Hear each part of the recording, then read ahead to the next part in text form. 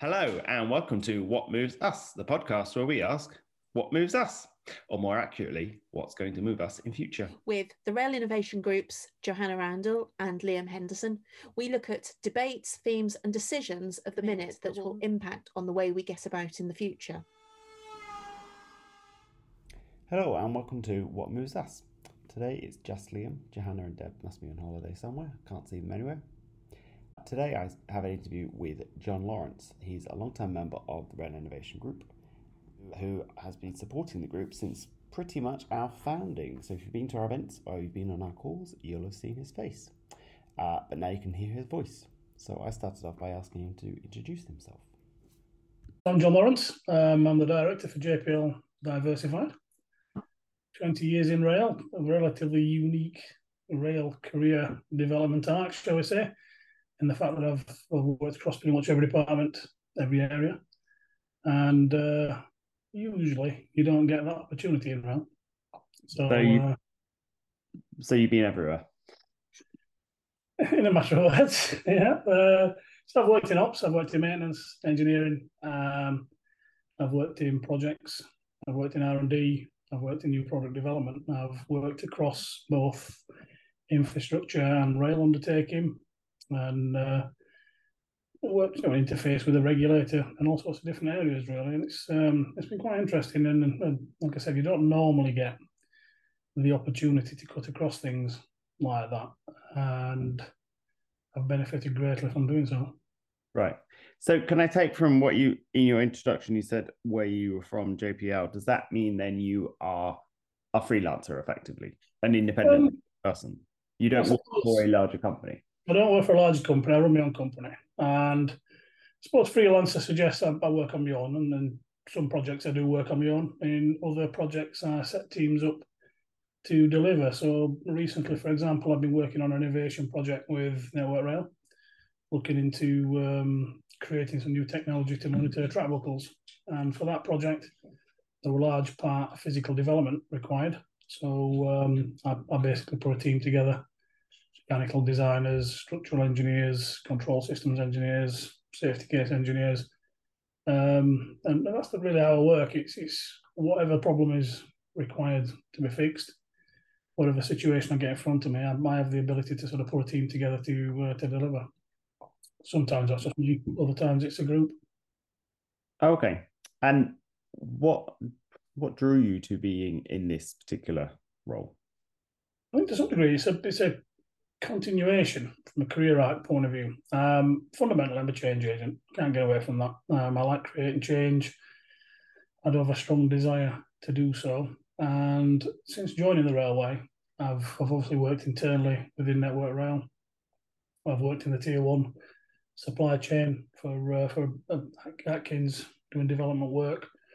In each of the roles that I took within the railway, there was some more other constraint on me that to some degree prevented me from doing an end-to-end job. So I've been pretty successful in pretty much everything I've done from a development point of view, from an improvement point of view. But there's always been some open end. So working for Network Rail, you have to work within a department. You have to work within some reasonably tight constraints on what you can do, how you can do things. In many instances, you were sort of prevented from changing the foundations, but you always struggled cutting across departments and industries. So there was always a problem with that. And equally, I mean, heavy on the politics in Network Rail. You had to mind your P's and Q's about how you do things, and the general sense that driving innovation from first principles is quite difficult. Now, what I recognise in that space, I'm working with quite a lot of tier one suppliers. I also brought a lot of SMEs into rail sort of before it became fashionable. Got a bit of a kicking for doing so, because again, it would have been quite a big change, really. And the organisation saw that as inherently risky. But what I did see is that they were more willing to accept a company that would take the risks themselves, do the early development work, bring things to Network Rail that were less risky. So hence the reason I moved over to Atkins. That allowed me to continue the work I was doing with product development. So I had a big drive at the time to bring PLC control into signal engineering. That PLC is a programmable logic controllers, the particular type of controller that would use outside the rail industry for everything. And I've been trying for a long time to get those into signal engineering, and I developed a system, or I ran the R&D program for Atkins that developed a signaling system called Electrologics. It's a PLC-based control. So that allowed me to scratch that itch, which is a bit of it opens up a whole host of other innovation that you can do in and around signaling when you get PLC control into the industry. But what it did allow me to do is it worked without the constraints that I would have had on me within Network Rail. So when I developed the compass system for Network Rail, equally at the time that were a PLC-based system, but I had quite serious constraints on me as to what I could do with that.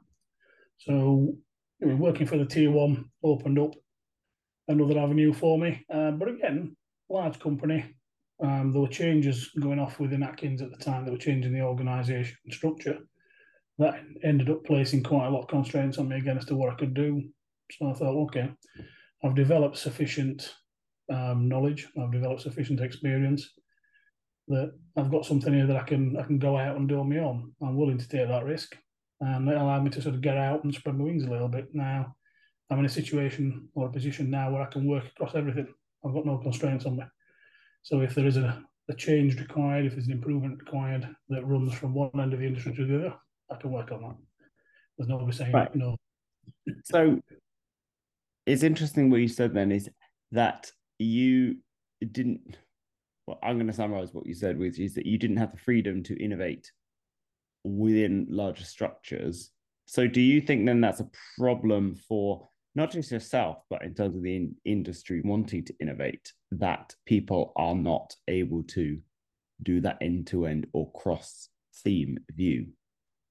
Certainly, yeah. I think some of it's down to risk, for the appetite for risk. If you imagine in a larger organisation, you've obviously got a lot more stakeholders within that, but also there's a culture within the organisations.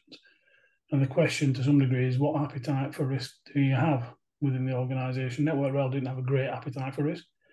They didn't have a great appetite for personal risk. So as an innovator, and I'm an innovator by nature, I can't get away from that. I've got 20 years in rail, but one of the key selling points for me is I've got 15 years working in heavy industry before I came into rail. So I've seen a very different way of working, a much more agile way of working in other industry.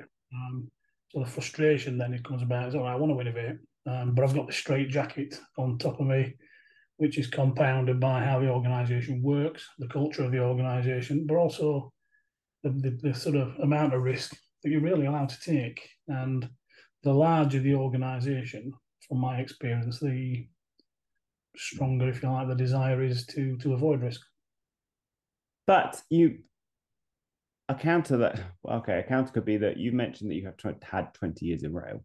Do you not need that long experience within the structure to then be able to work out how to do the innovation as an outsider?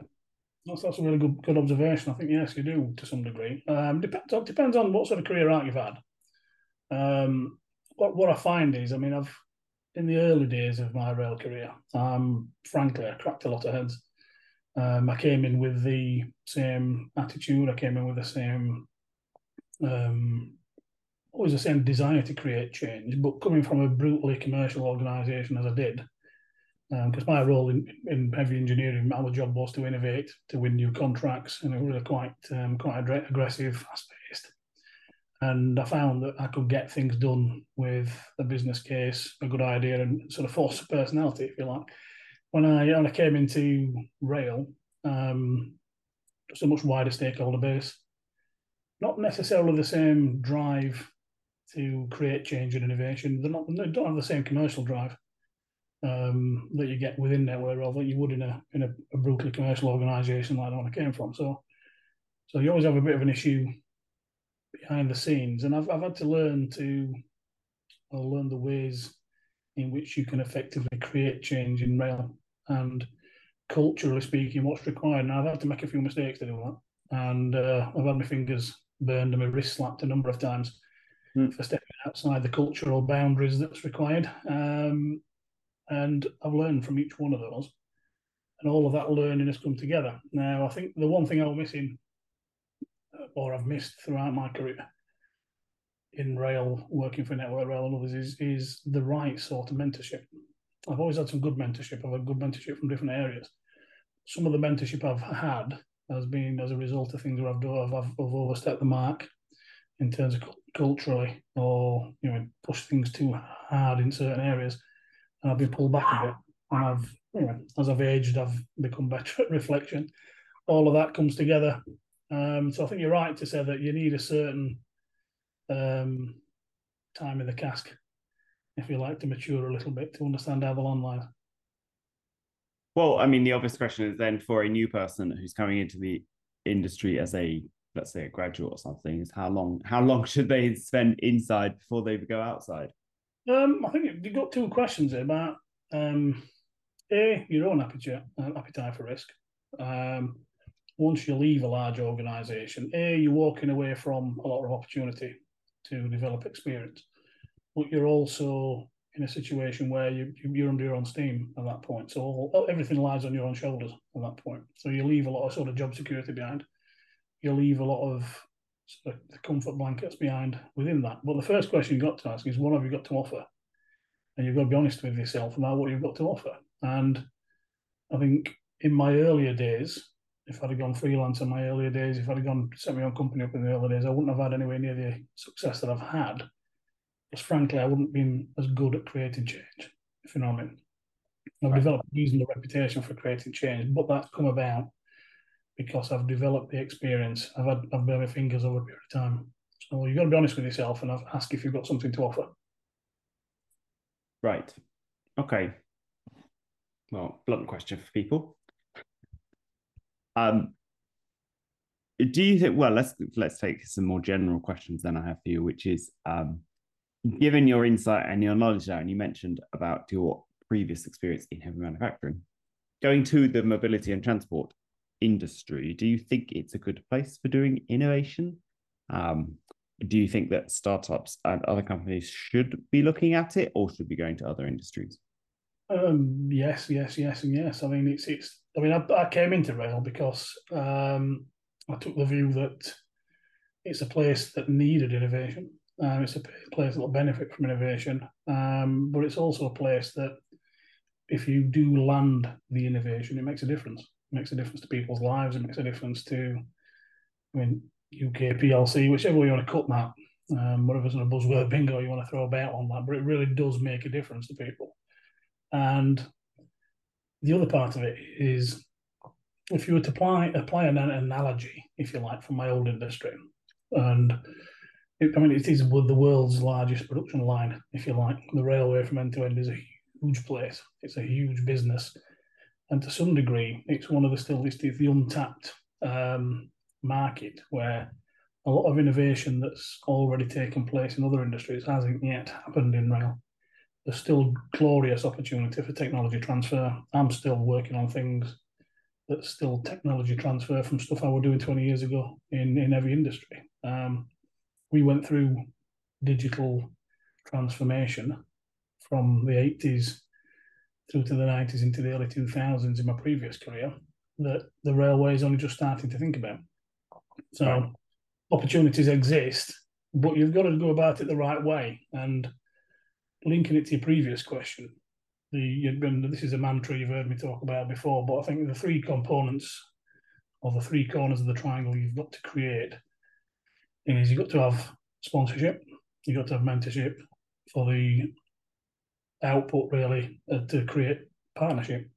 So the idea being is mentorship comes from a company like me, a person like me, someone that's got the knowledge and experience inside the business, but isn't bound by the business. Sponsorship comes from inside the business, from somebody who wants and needs what you've got. And the objective is for the sponsor, the mentor, and the supplier to come together over a period of time and create the necessary partnerships within the sort of client group to give you that longevity that you're looking for. So I think they're the key criteria you think we'll meet. Right. And how long does the triangle take to make? It depends. It depends if you hit the nail on the head. Well, I've had some suppliers that have had the right product at the right time. They've got in quick, they've got moving quickly. Now, The challenge for them is to embed themselves for the long term. Because the problem with something that's so immediate, then sometimes you get a bit carried away with yourself. You don't put the foundation stones in place that's required. So you might get a quick hit. You might have something that's a bit more of a slow burner. So one client I've been working with, probably been plugging away for, I think probably 3 years, 4 years before I joined them, and we've got them really selling great now. But we've had to do the hard yards. We've had to do a lot of underlying work to get them in a position where they are consolidated in the industry, changing standards, doing a lot of the background work that's required within the rail industry to get things moving. So it's all completely dependent on what you've got. And I think for me, that's another thing about being honest with yourself, but also picking a mentor that's going to be honest with you as well. I mean, I've had several companies approach me to do work, and when I've looked at what they've got, I've advised them not to, because A, they're coming into a market that's already saturated with what they are offering. They're not doing anything different to what's already in there, and they'll spend quite a bit of money and get no return. So, Okay. all applicable to your own situation, really, own scenario. Okay, so what would you, as putting you on the spot, but other than hire you, is what advice would you have for new suppliers considering rail?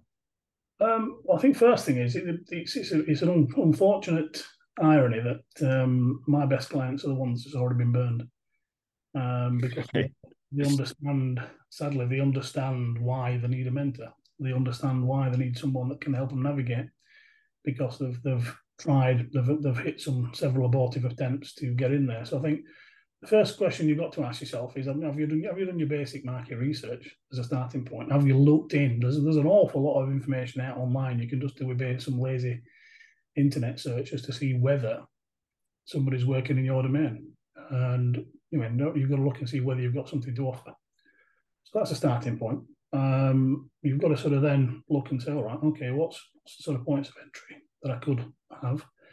I'd strongly recommend, as you might expect, joining groups such as Rail Innovation Group and like other. that. Well, you said this.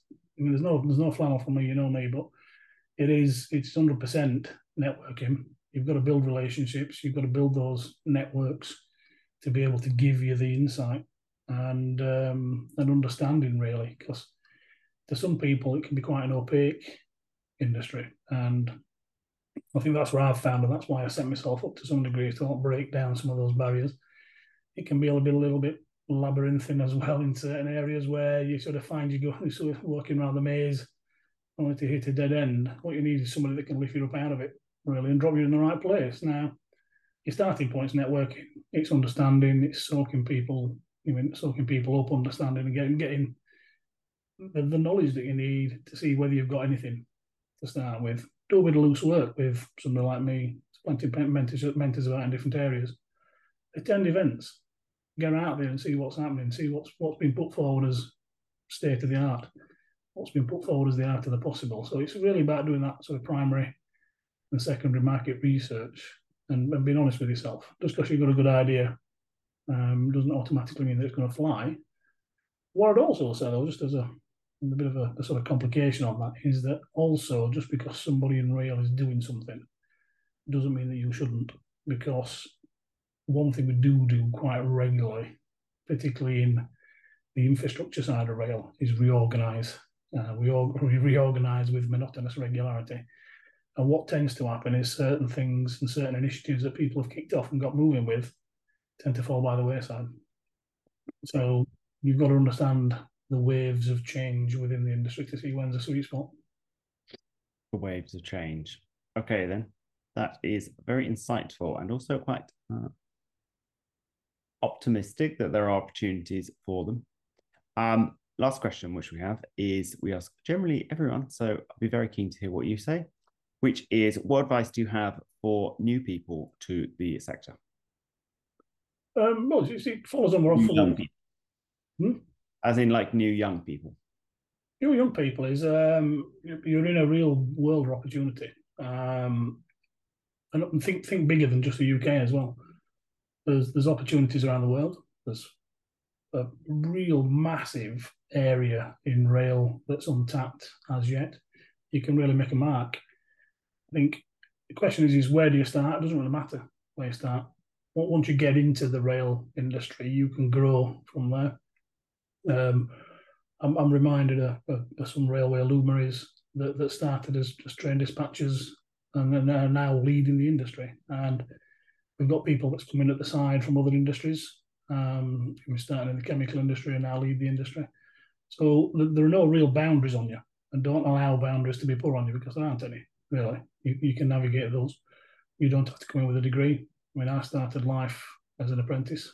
I started life as an apprentice electrician, and the practical start has stood me in very good stead. I did my degree open learning, and the extra 10 years work experience I've got in that has made me 10 years in front of a comparable graduate.